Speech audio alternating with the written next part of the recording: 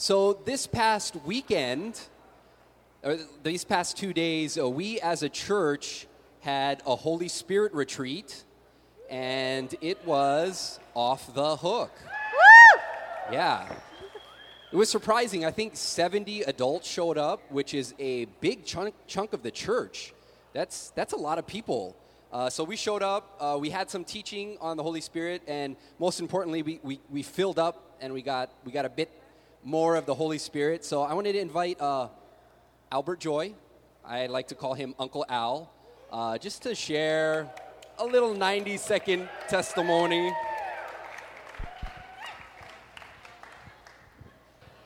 So I just got asked this morning, so I'm just kind of still gathering my thoughts, but I'll keep it short. I am probably one of the younger believers. I came to God in 2007, April, and I've been in Blue Water here since, my math is better than my memory, so it's 2012. And so TJ asked me to talk about the Holy Spirit retreat, which took place yesterday, and I guess we had 70 people show up. TJ thinks it's a good job. To me, it sounds like not everybody showed up. Yeah? Which is the number one rule for my gym. Uh-huh. And so... Next Holy Spirit retreat, if you don't show up, we're going to send Al after you. Yeah, and I know where you live. So there's so much to share. But number one, I think they did a first-class job without Jordan. Not to say that we absolutely miss Jordan. But I think that we have to give propers for Blue Water as a church for stepping up. Look at the level of the speakers, for the administration that stood up, and especially to Vern and John for putting on such a first-class job. They did a really great job, and we have so many people this past weekend that were like less than a year old here, and so they did a great job of kind of bringing that in and going over the basics of it. So real quick overview of what that retreat is about is like 2 days. Friday night is kind of just setting that time aside to get away from the world and to kind of begin the teachings and break into little groups to begin working on God. And mostly it's to kind of get a distance from the world and back into God's kingdom. And then Saturday is about doing the same thing in the morning and then just preparing the way. The afternoon is a little bit of free time to kind of meditate or have fun together. And then the evening is really the opportunity to just soak in the Holy Spirit. So I think that, I gotta say it, that I bring a little of gravity to the table because of the way that my faith runs. And think about the Israelites and what they did wrong. Their mistakes that cost them 40 years was 2: stubbornness and forgetfulness, right? And so for me, this is the 5th year, and this is my 5th Holy Spirit retreat. My first one was really eye-opening for me and really firmed me up in being with Blue Water, where it was more like a 1-to-1 ratio of people praying for us. So I had 15 people pray over me on that day, and which is why I will go to every Holy Spirit that I can get to. This time around was a little not quite the same, but it was still good. And but what it did do for me was kind of I wake up very early, and the first thing I do is devotions every day. And I got to admit that my walk has kind of not wavered, but I was much more fervent when I started, and it's a little harder to kind of pursue that regularly. And I really feel, if I were to characterize what happened this weekend for me, was that I got the rust shaken off my prayers. It made me realize how weak my prayers have become over time, and I think that's what God really wants for a little bit more of the seasoned believers, is that, okay, we've turned and we believe and we're born again, but now what? Now what are you going to do? Like, are we going to fall away, or are we going to pursue, right? So I guess in that message, I want to urge all of you to take advantage of every single opportunity you have to get closer to God through this church, right? To work in community. I think that was one of the lessons from the small groups here, was that we receive gifts from God, but those are not for us to keep. Those are for us to give to the community. And when you give that gift, you get more. Works the same way as love does. So I just encourage all of you in that. Don't take opportunity for granted. Yeah, how far would you go to hear God talk? What price would you pay to have the Holy Spirit infuse you for the first time or to increase? It was $40, but it was last night. And you don't get any more last nights. So the next time you have an opportunity, jump on it and then pursue. Love you guys. Oh, thank you. Thank you, Uncle Al. Yeah. So I think for many, for some people, it was kind of the first experience. For some people, they were getting renewed, revisiting the teaching, getting refilled. That's what it was for me. Just getting refilled. For Al was shaking off the rust, but it's a routine that's good to have. And I just wanted to point out some of the highlights for me. So if we can show the first slide. One, it's easy to be an expert on the Holy Spirit. One of our values is supernaturalism, so we want to practice that. We want to push that. We want to offer that to our congregation. And 70 people gathered. You can feel confident that there's more power in the room today. That's awesome. It's easy to be expert because actually the verses that talk about the Holy Spirit are fairly short. And so we received an exhausted list of that, and we went through it all, which is really fantastic. Second thing, which was a highlight for me, is that everybody gets in on spiritual gifts, and everyone benefits. So if you don't think you have a spiritual gift, you're believing a lie. You do. Everybody gets one. Secondly, it's for the common good. It's to build up the church. And we talked about, if you're immature in kind of like your spiritual gift, you might cause disorder. But maturity is for order, and it's for building the church. So we were all working together for that. And I just cited some of the references that we went over. And I'll just read one here on the order portion. It's 1 Corinthians 14:26. If you have a Bible, you can read. I can read it too. But Paul is saying to the church of Corinth, what shall we say then, brothers and sisters? When you come together, each of you has a hymn or a word of instruction, a revelation, a tongue, or an interpretation. Everything must be done in order so that the church may be built up. So what he's basically saying is that everybody gets a gift, and when you gather, go about it orderly and share it, which was great affirmation for me because that's one thing that we try to do at Blue Water, and one thing we actually try to model here in Simple Church. So you'll see that today it's not just one preacher, but it's 3 people gathering, bringing something that they have. So that's kind of an ideal model of church for us. When you gather in small groups, everybody would bring an element. Typically at church, we have one preacher, but every once in a while, every couple of months, we want to do Simple Church to make sure that we are recognizing that everybody is contributing. So we'll have small group leaders share, we'll have other ministry leaders share, and that's what we're doing today. And finally, the last thing that stuck out for me in the Holy Spirit retreat was from this 1 Corinthians 12, 22 through 26. I'll just read it for all of us. On the contrary, so Paul is talking about church like a body, and he's talking about that every body has a function, and not one is better than the other. He says, on the contrary, those parts of the body that seem to be weaker are indispensable. And the parts that we think are less honorable, we treat with special honor.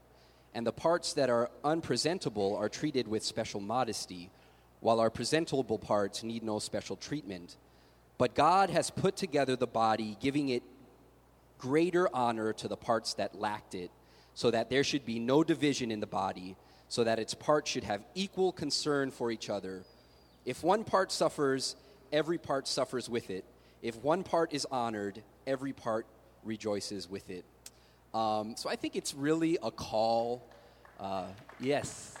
It's really a call, one, for our church to recognize we all bring something, we all bring game, but also let's honor the unseen parts. Let's recognize the people that you might not always see. Simple Church gives us a great opportunity to do that. And today we have some of the unseen parts of our church. This is Michelle Yip and Julie Olson. They are intercessors in our church.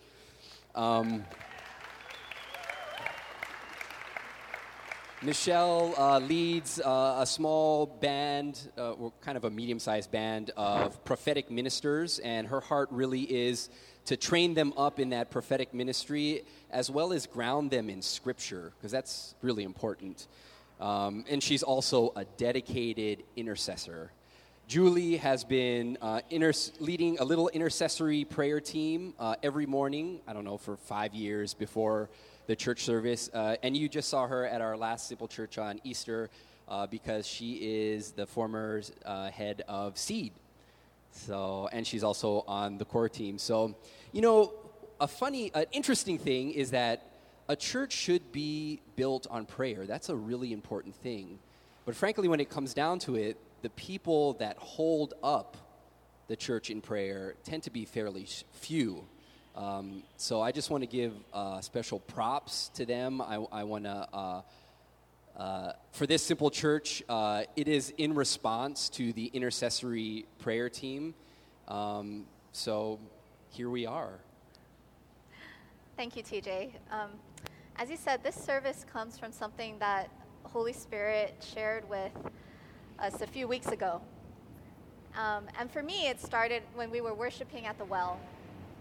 And sometimes in worship, I'm overwhelmed with joy or deep love or awe, just based on the person of who God is. But this time, it was different. And when I felt the presence of God come, all of a sudden, I felt like I was in like this deep chasm of grief. And it was so overwhelming and so just unsettling. I almost couldn't think. And I knew in my mind that this emotion, this grief that I was feeling, wasn't really tied to anything that had happened to me personally. I hadn't gone through anything in my life that would cause that type of grief. So I asked God, I'm like, God, where is this coming from? And the answer that I got back in response was, Michelle, you're in intercessory mode. And as you're worshiping me, that's where you are. And the grief that I was feeling, he told me, was from our family at Blue Water. And this was kind of a hard word for me, so I wanted to confirm it with other intercessors. And so that Sunday, I went to intercessory prayer. Julie's always faithful. I know where I can find her, and it's wonderful.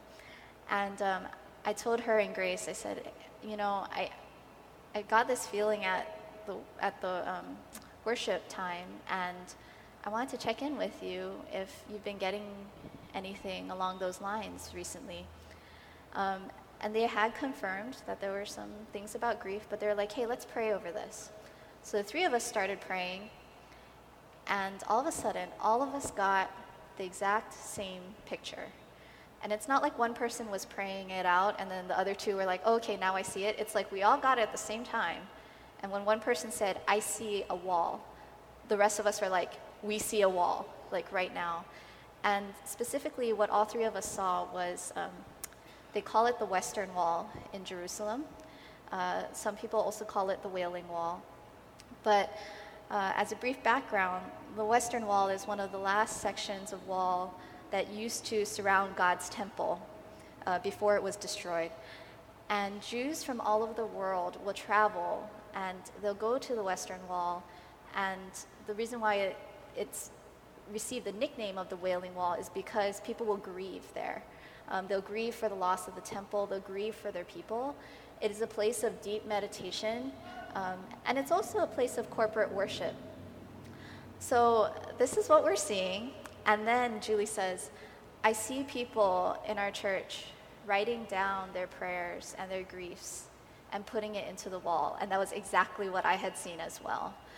And the thing is, I didn't know anything about the Western Wall, but this actually happens. When people go to the wall, they will write down their prayers and their meditations to God, and they will stick it in the wall. So out of this, we started praying, God, is this something that you want us to actually do? And we received confirmation, yes. That I think it's important for our family, our Blue Water family, that, we've come out of a very difficult season.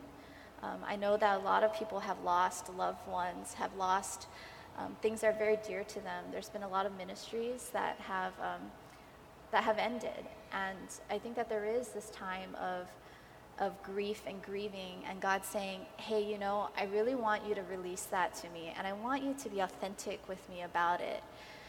And so we said, okay, God, well, then let's try something different. So what you have here today is, through our prayers and some dreams about this, our version of what we call a grieving wall. And we're not exactly trying to say, this is not like the Western Wall. We're not trying to bring in exactly what the Jews are grieving for. But what we wanted to provide was a place for you to have freedom to express grief. And so that's kind of what this service is about. This service, this teaching, is in obedience to what we have heard, and we hope that it will bless you. I hope it will give you some freedom to maybe share some things with God that maybe you feel like are too dark or too deep, or you can't say it or whatever. Like that's not true. We're here today to give you freedom. I have two portions of the word that I want us to take a look at today. One is the book of Job, and the other is Jesus in the Garden of Gethsemane. And I have a few points that I'd like to draw from the word. One is that authenticity is key to healthy grief. Another thing that I'd like to look at is that the conclusion of a healthy grieving process ends in surrender. And the third thing is that for those of you who maybe don't feel like you're going through a grieving season yourself, but you're ministering to others who are, that empathy and not reasoning is usually key to love those who are grieving. So I want to start out with some scripture, and this is from Job chapter 30. And now my soul is poured out within me. Days of affliction have taken hold of me. The night racks my bones, and the pain that gnaws me takes no rest. With great force, my garment is disfigured. It binds me about like the collar of my tunic. God has cast me into the mire, and I have become like dust and ashes. I cry to you for help, and you do not answer me. I stand, and you only look at me. You have turned cruel to me, and the might of your hand you persecute me. You lift me up on the wind, you make me ride on it, and you toss me about in the roar of the storm. I think that those are some amazingly deep words from a man who was in a deep place of grief. Job is a profound book. It's difficult to digest for many believers. It deals with a topic that I think a lot of us don't like to talk about, and that's, where is God in the midst of calamity? Where is he in the midst of our grief? And the book of Job tells a story about a man who was called blameless and upright by God. God himself says this about him. And he becomes this focal point of this struggle between God and Satan. And in the end, Satan makes a bet saying, hey, I bet you that Job would curse you, God, if all of his blessings were taken away from him. And as a result of this, Job suffers immense pain. In a few days, he loses everything. He loses his wealth. He loses all of his children. He loses his physical health. He is brought so low that when 3 of his friends come to visit him, the Bible says they just sit with him for 7 days and 7 nights, and they don't say a word because his suffering was so great. And this is the background for that very deep, raw passage of scripture that I just read to you. And Job expresses his grief. He expresses his anger towards God. He does not curse God, but he does demand that God give him an answer as to the reason for why he is going through this pain and this suffering. And what I love about the book of Job is just the realness of it. This is a story of a man who wrestles with God about great pain and loss. And I think it's so relevant to us today as Christians because honestly, every person in this room is going to face grief. Everyone who loves deeply faces grief, faces loss. And as Christians, we're called to love. We're called to love deeply. We're called to love others. And when you do that, you open yourself up to vulnerability and to grief. So I think that, we all face this at some point in our lives. Some of us are going through it now. Some of us might go through it later. But, it's something that we should always be free to give to God, to express to Him, that we don't need to hide anything from the deepest, darkest places of our soul as we go through this.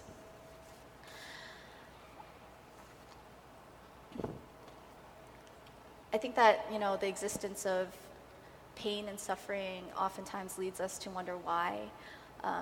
For me, it was wondering why my child was born early, why my first days as a mother were in an ICU, and I had to watch him go through a lot of procedures that were just painful, and it wasn't what I wanted as a mother. It wasn't how I wanted that experience to be. I think for some of you, it might be, why did my father or my child or my sister or my friend, why did they have to die so soon? Why was it like that, God? Why did it have to be that way? And as a person who tries to minister prophetically, I wish I had answers for you. I wish I would receive words about that, but that's oftentimes not how God works. And I can't tell you those specific whys. But what I do want to share with you is the truth that your expression of grief, your wrestling with God, is not a sign of a lack of faith. I think that's a truth that we need to understand here as a church as we go through times of loss and times when we just don't understand why ministries fail. Why is it that when you say you are for us, God, and something doesn't go right, why is that? And I think that that's what's so freeing about the Bible, is that we can bring that to God. But I also wanted to point out that I don't think it ends with authenticity. I think there's more that we go through in this journey. I think one of the most defining moments of my faith was the loss of my grandfather. And I really loved him. He helped raise me. And it was devastating when I lost him to cancer, because the biggest thing about that was I never heard him profess faith in Christ or God. And so when he died, I was confronted with this moment of, oh my God, I don't know if I'm ever going to see him again. And that was just devastating for me. It was devastating.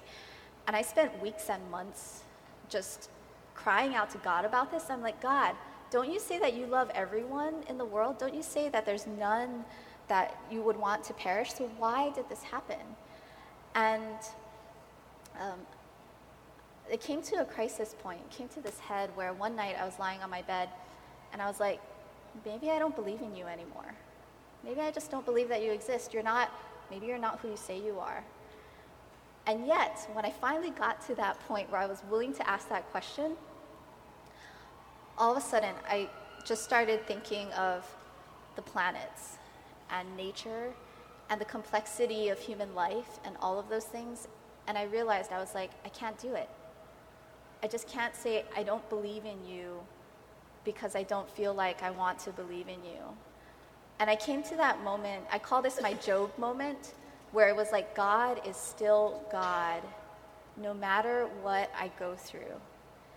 And I call this a Job moment because Job himself also went through a moment like this in the midst of his grief.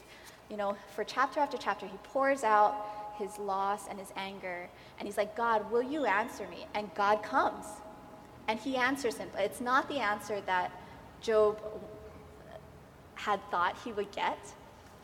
Instead, what God gives him is just 3 or 4 amazing chapters of just who he is and the complexity of everything that's happening in creation and just the complexity of the mind of God. And God says that to Job, and there's this pause in my mind in the book of Job. And it's almost like God sitting back and saying, Job, is that enough? Am I enough? And Job, in that response, in that moment, it's so beautiful because he says, yes, God, you are more than enough. I do not understand why I'm going through this suffering and this pain, but you, I trust that you are enough in all of that. And that's what I call the point of surrender. And it takes a process. You don't get there overnight. You don't lose someone dear to you and the next day wake up and say, okay, God, you're enough.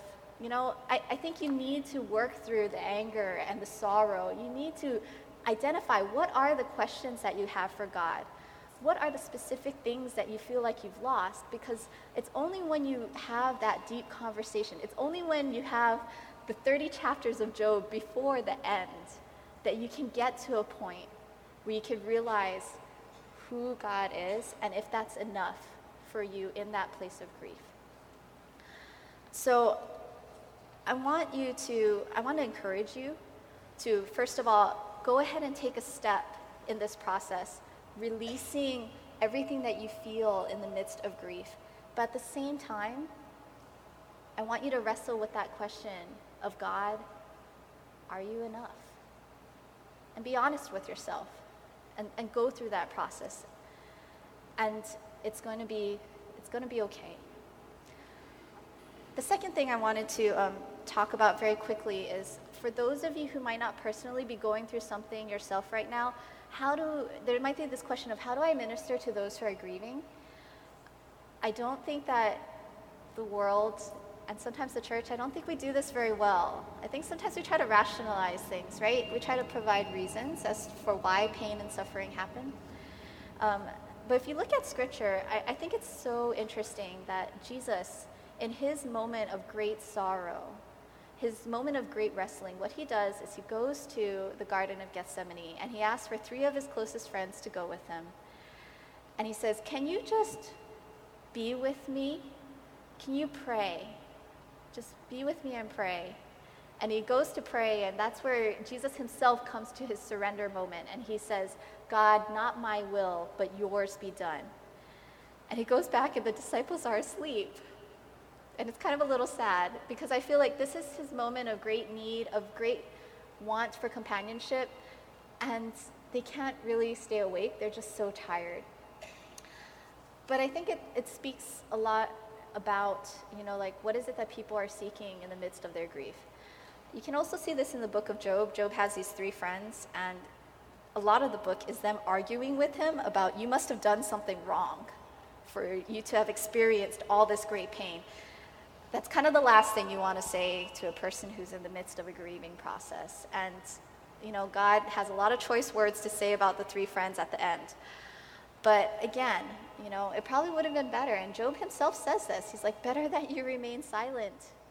Just be with me in the midst of this, guys. And so I want to encourage you to minister to those who are grieving, whether it's a hug, whether it's just crying with them, whether it's just being, and to resist the want, to try to rationalize things. Be prayerful. I'm not saying don't, speak words over a person who's going through a difficult process. And if God gives you something, that's great. But I think we just need to be a little bit careful and understand that presence and being in empathy is probably more important than, rationalization and trying to reason through it. So I want to give time over to Julie, who I think has an amazing and powerful testimony about this process. And take it away. Thank you. Thanks. There is a core of leaders at Blue Water that meet every other Tuesday and kind of plan the service. And so when we talked about what some of the intercessors had seen, some of us were a little concerned because grief is a really deep and gnarly thing. And to just cover it in one Sunday didn't feel like, some of us were concerned whether that would be enough. But we decided to go for it anyway because we know that God has been at work because he's asked us to do this. So just encouraging us to, louder, pay attention maybe right now to if something gets sparked up. So I'm here to share my story with grief. It's kind of raw, and so bear with me, but I feel like I'm supposed to do this, and the Lord's been downloading some stuff to me about it. So my hope is that it will maybe open something up for you, encourage you in some way. So I think we touched on this. Grieving is a process, and it does take a long time. And I think most things in our society encourage us not to touch it, not to mess with it, but just to run to distraction or kind of box it up and leave it somewhere. And what I know is that if we don't allow ourselves to go through the steps of it, we can get stuck. And Steve, if you were here last week, touched on that with the spiritual realm, that if we are stuck and there's trash, it can bring an opportunity for rats to come and feed on it and mess with us in that. And I know and love people who have gone through terrible loss, and they got stuck, and it altered their life and handicapped them and caused a world of pain. So when grief hit me, I decided that I was going to let myself feel every awful bit of it. At Easter, I touched on this, that my husband decided he didn't want to be married. And so I'm going to share a little bit about that story because I think it's really illustrative of the pieces of grief that are so important and how God can come into those things and flip them for us and teach us things about Him and who He is. So when this loss hit me, it leveled me completely. And I'd been married 20 years, and my husband decided he didn't want to be married. And I had a 7-year-old boy at that point, and we were pastoring a church, and we had a coffee house, live entertainment, private event venue, similar to Seed, but not a restaurant. And it just leveled me. But I wanted to not carry it into my future. Like there was something in my spirit that knew, like this is going to be a long, nasty, messy thing, but I'm going to go through it because I don't want to carry it into my future. I want to do this well. So there's stages of grief. A book was written in the late 60s about it, the 5 stages of grief, and they're pretty right on. So I'm just going to share like each one, and let me just say that they're not linear. So sometimes anger like blasts you, and then sadness hits like a freight train, and then maybe anger comes back because you can't be sad anymore. So there's stages, and they're not linear, but I'll just share. So anger was the one I really liked the most because I could like rip him a new one, and it was justified, and my friends could, and my dad, man, he was my biggest champion for this SOB that did this to me, and that was, I felt powerful, like I felt power in the anger, but it was only for a time, because when we get stuck in anger, what happens is bitterness sets in, because we work it, and we work it, and we work it, and it would have been easy for me to get really bitter at this man. But I did not want to do that. So the anger drove me to forgiveness. And I had to forgive him. And that was a nasty process. Like, took me forever to get there. A long time, a lot of months, a lot of journaling, a lot of just talking it through and putting it out there. So that was the easy part. And then sadness came. And this was probably the worst part. And generally, I think underneath anger is sadness. I think, I got a degree in psychology, and I think I ministered to a lot of people. And I think generally underneath anger, you'll find sadness pretty much every time. And most of us don't like to go there, so it's understandable, but necessary. So the thing about sadness is that it threatened to pull me under. And there were times where I was so sure that I should be able to die from how bad this hurt. Like it should have leveled me completely. But I decided to let it roll through my soul and deal with it and let God go deep in it. And there were times where the wrestling hurt physically, like I couldn't eat. And I got really skinny and scary skinny, but every time I ate, I felt sick. So I would make myself eat because I knew I couldn't survive without food. But there was this physical component to it that was crazy. And then the tears, I could not believe my capacity for how much fluid could flow out of my eyeballs. I mean, it was just crazy. And I didn't work for about a year. Thankfully, my ex-husband supported me financially. So I would go and find beaches that had shade trees, and I'd sit down in my chair, and I'd bring my journal, and I would cry until I couldn't cry anymore, and then I'd fall asleep so exhausted.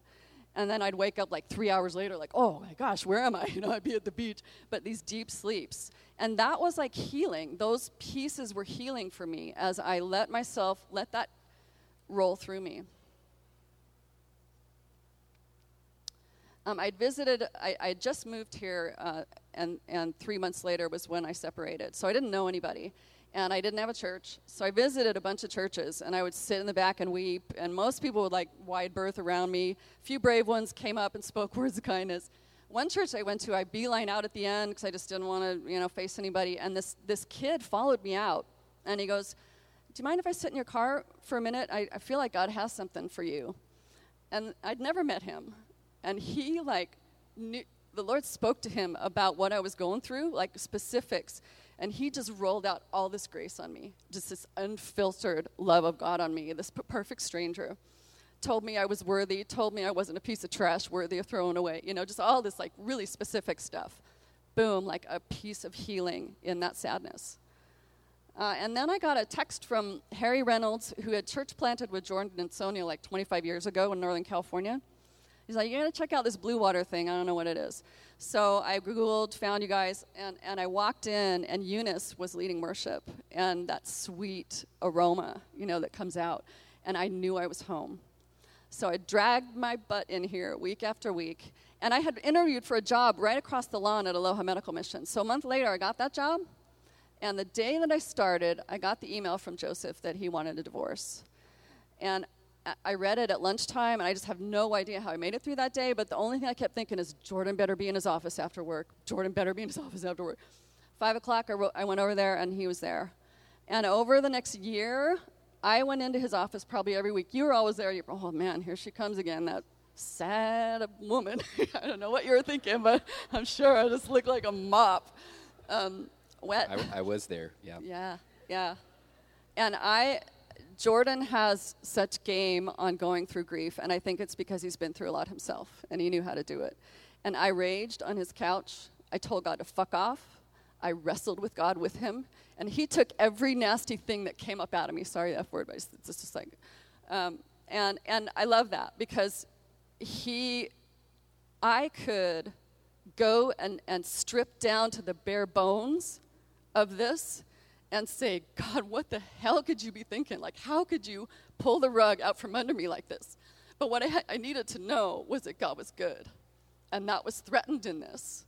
And if I lost that, I don't know what I would have done. So I'm so thankful that Jordan did that with me.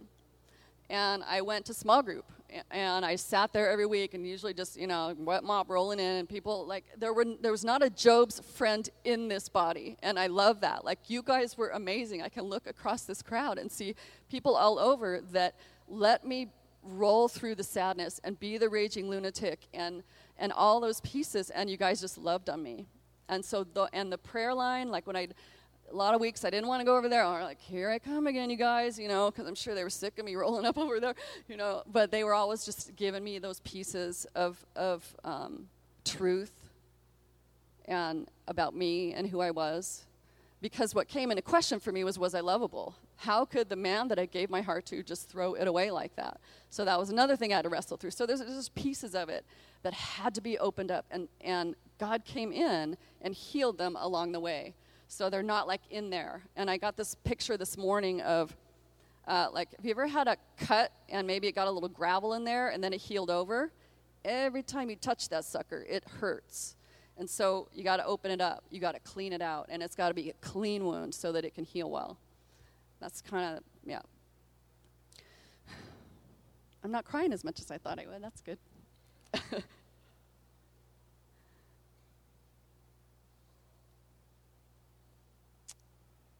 So then another piece of grief is denial and bargaining. So the bargaining was kind of, I in the midst of this, I couldn't sleep, which I thought was like a really cruel addition to this process because like I should just be able to sleep. But so midnight, 1 o'clock was usually like my wide awake hour. So I walked and I would walk. And in those walks, I'd bargain with God. God, if you bring him back to me, I will fill in the blank. I came up with every single thing I could come up with that would cause him to come back to me. And I wore out 2 pairs of running shoes. I walked and walked and walked. And I remember where I was. I can remember the yard I was in front of on my route when God spoke to me and said, you have to let him go. I was like, okay. That was my moment of surrender. Like, okay. And I had to do that because I couldn't move forward because God knew that he wasn't going to come back to me. And it took me like probably 2 years. It was 2 years of all of this. And that's a long time. But surrender was indeed necessary. And there's still times where, like, another piece of it is numbness or denial. Like, that couldn't possibly happen. This can't possibly be happening. And I still get that sometimes today. And it mostly is connected to my son, because my mama bear, fierce, want to protect this boy, furious at him for doing this to our kid. Like, that's probably been the hardest one in the forgiveness area. And I had to do that last week. That's still a process for me of forgiving that guy, this man, for that. And so it's a process, and it's still, it's not as painful, though. And I remember one morning I walked in here, and Monica, who is this lovely, beautiful German woman, intercessor, got to know her. She walked through a lot of this with me. She looked at me and she said, Julie, the mantle of sadness is off you. And I'm like, you're right. Like, there was a marked shift at some point. And a lot of it was that I got to acceptance. I got to acceptance of what had happened. I got through that forgiveness. I got through the anger. You know, all those pieces brought me to this place where I'm okay. You know, I'm through it. I celebrated 5 years. My divorce was final 5 years ago last week. And I didn't even remember the day. Like, it was really cool. I realized this week, I was like, oh, the divorcery went by, and I didn't even notice. Right on. And I really honestly think that it was more painful for God than for me. I really do. And that piece of knowing God's heart that way helps a lot. What I know is that every one of us will experience loss that rips the life out from under, the rug out from under our souls. Every one of us. And I really think, and I think that if we learn how to do it well, then we will be able to minister it well. And if we don't know how to do grief well, it's going to be really tough for us to minister alongside people well who need to. And I've encountered some more losses more recently. And I still, at times, feel like I don't really understand why that happened. Like, there was so much damage from it. I don't see, like, the goodness of it or the redemptive pieces of it. It's still been really hard for me to see until recently. And as I lost my dad a little over a year ago, and I sat by his bedside day after day, and nothing else in life mattered. Every single thing was stripped away, and I was just with him. And I got to share with him all the beautiful, amazing things that he had sown into me and the love he'd given me. And I feel like some of that came from my honesty and the grief through my divorce. Like, I learned some skills there that are working for me now with this. And then with Seed. Seed has been a terrible loss for me. And I've been grieving. I've been grieving hard on it. And I've been raging and shaking my fists and questioning why. Bribing, denying, all those things, walking through, but it's familiar. And so it's surprisingly not been as devastating to me as I thought it would be when I went into it, because I was really reluctant to go into Seed because I lost so much in the last endeavor that I'd done like that. I lost my marriage, and we lost our coffee house and the church plant and all that. So coming into Seed, I really thought, man, Lord, if this one doesn't make it, I don't know, it's going to be bad for us. But I'm seeing the redemptiveness of walking through grief before, and it's helping me walk through this.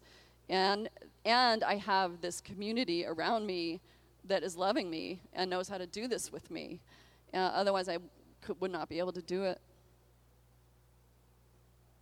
So if we will allow ourselves the courage and the balls to really, honestly, nakedly experience and deal with the shitty mess that life deals us sometimes, God can meet us in it.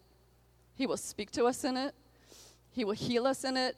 He will prevent us from getting stuck in the anger that leads to a bitter soul. Have you been around bitter people? Oof. It's tough. Or the sadness that threatens to leave us desolate or unlovable. Or the denial or the bargaining that can result in trying to manipulate or control others so we don't get hurt again. Or the shame, that's my go-to. Shame, feeling like it's my fault. Feeling like I failed again, I screwed this up again. Threatens to level me, not try again.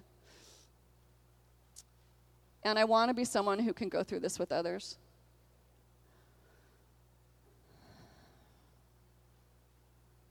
So today, at the end here, we have, you all received a yellow ribbon and a pen. And I just want to speak to a few things that I've sensed that God has put on my heart that some of us may be dealing with. So if that's you and you feel this stirring, like if you're not familiar with this and you just kind of feel this, or you still feel a tenderness there, God wants to go into that, and he wants you to deal. And he wants you to be willing to maybe open that up. And we're going to be preaching on love over this next season, and I think it's really appropriate that we kind of, if grief is happening, now we're going to start talking about love and how that's going to move into it.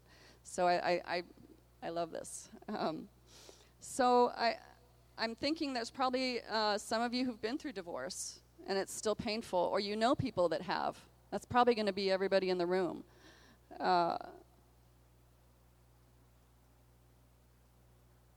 Some of us have lost someone that we love.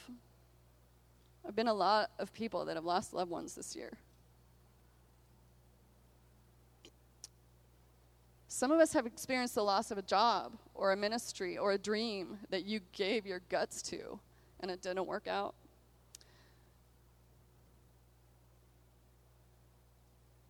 Maybe we're struggling with depression or shame, and we can't like identify the root of it. Might be in someplace you're stuck. Maybe we struggle with not eating or eating too much or not sleeping. There's some root there that God wants to speak into that has to do with loss. And maybe you've learned to do this well, and perhaps God's putting somebody on your heart. That because I've been praying, I had a little prep time, so on what I want to write on my ribbon. And I have a friend, and many of you know her. She's a captain in a YWAM ships ministry. And a little over a year ago, she was sailing a vessel that capsized, and she had 5 young people on board and lost one of them. And the grief on that is gnarly. And I haven't been able to be around her much, but I'm going to Colorado next week to the mountains with her for a week. So on my ribbon, I'm going to be with Anne and her loss, and I'm going to open my heart up and try and minister to her as best I can in that. So that's my ribbon. So we're going to move into a time now, and I think we'll invite you to spend a few minutes silent and just pray. I'm going to pray for you, and then ask you to pray and ask the Lord to let you know. If you need a ribbon, Craig's got some over there, so raise your hand. He'll bring you one if you didn't get a bulletin. All right, let's pray.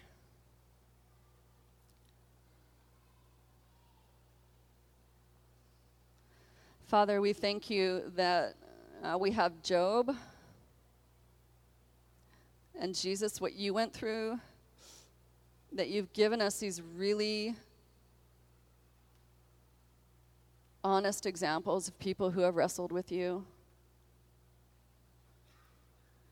Thank you that you've given us a way to walk through grief that is redemptive, that can be healed, and that doesn't have to debilitate us forever.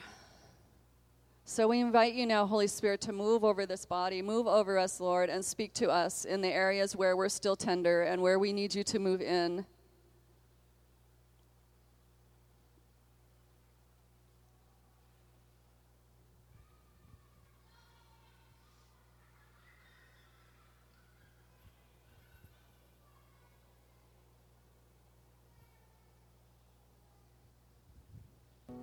Pray with me.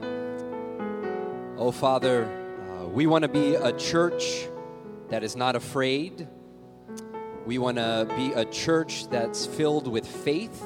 Lord, we are not afraid to express our hearts to you. Teach us to honor the unseen parts of us, Lord, and to rejoice knowing that you are more than enough. In Jesus' name, amen.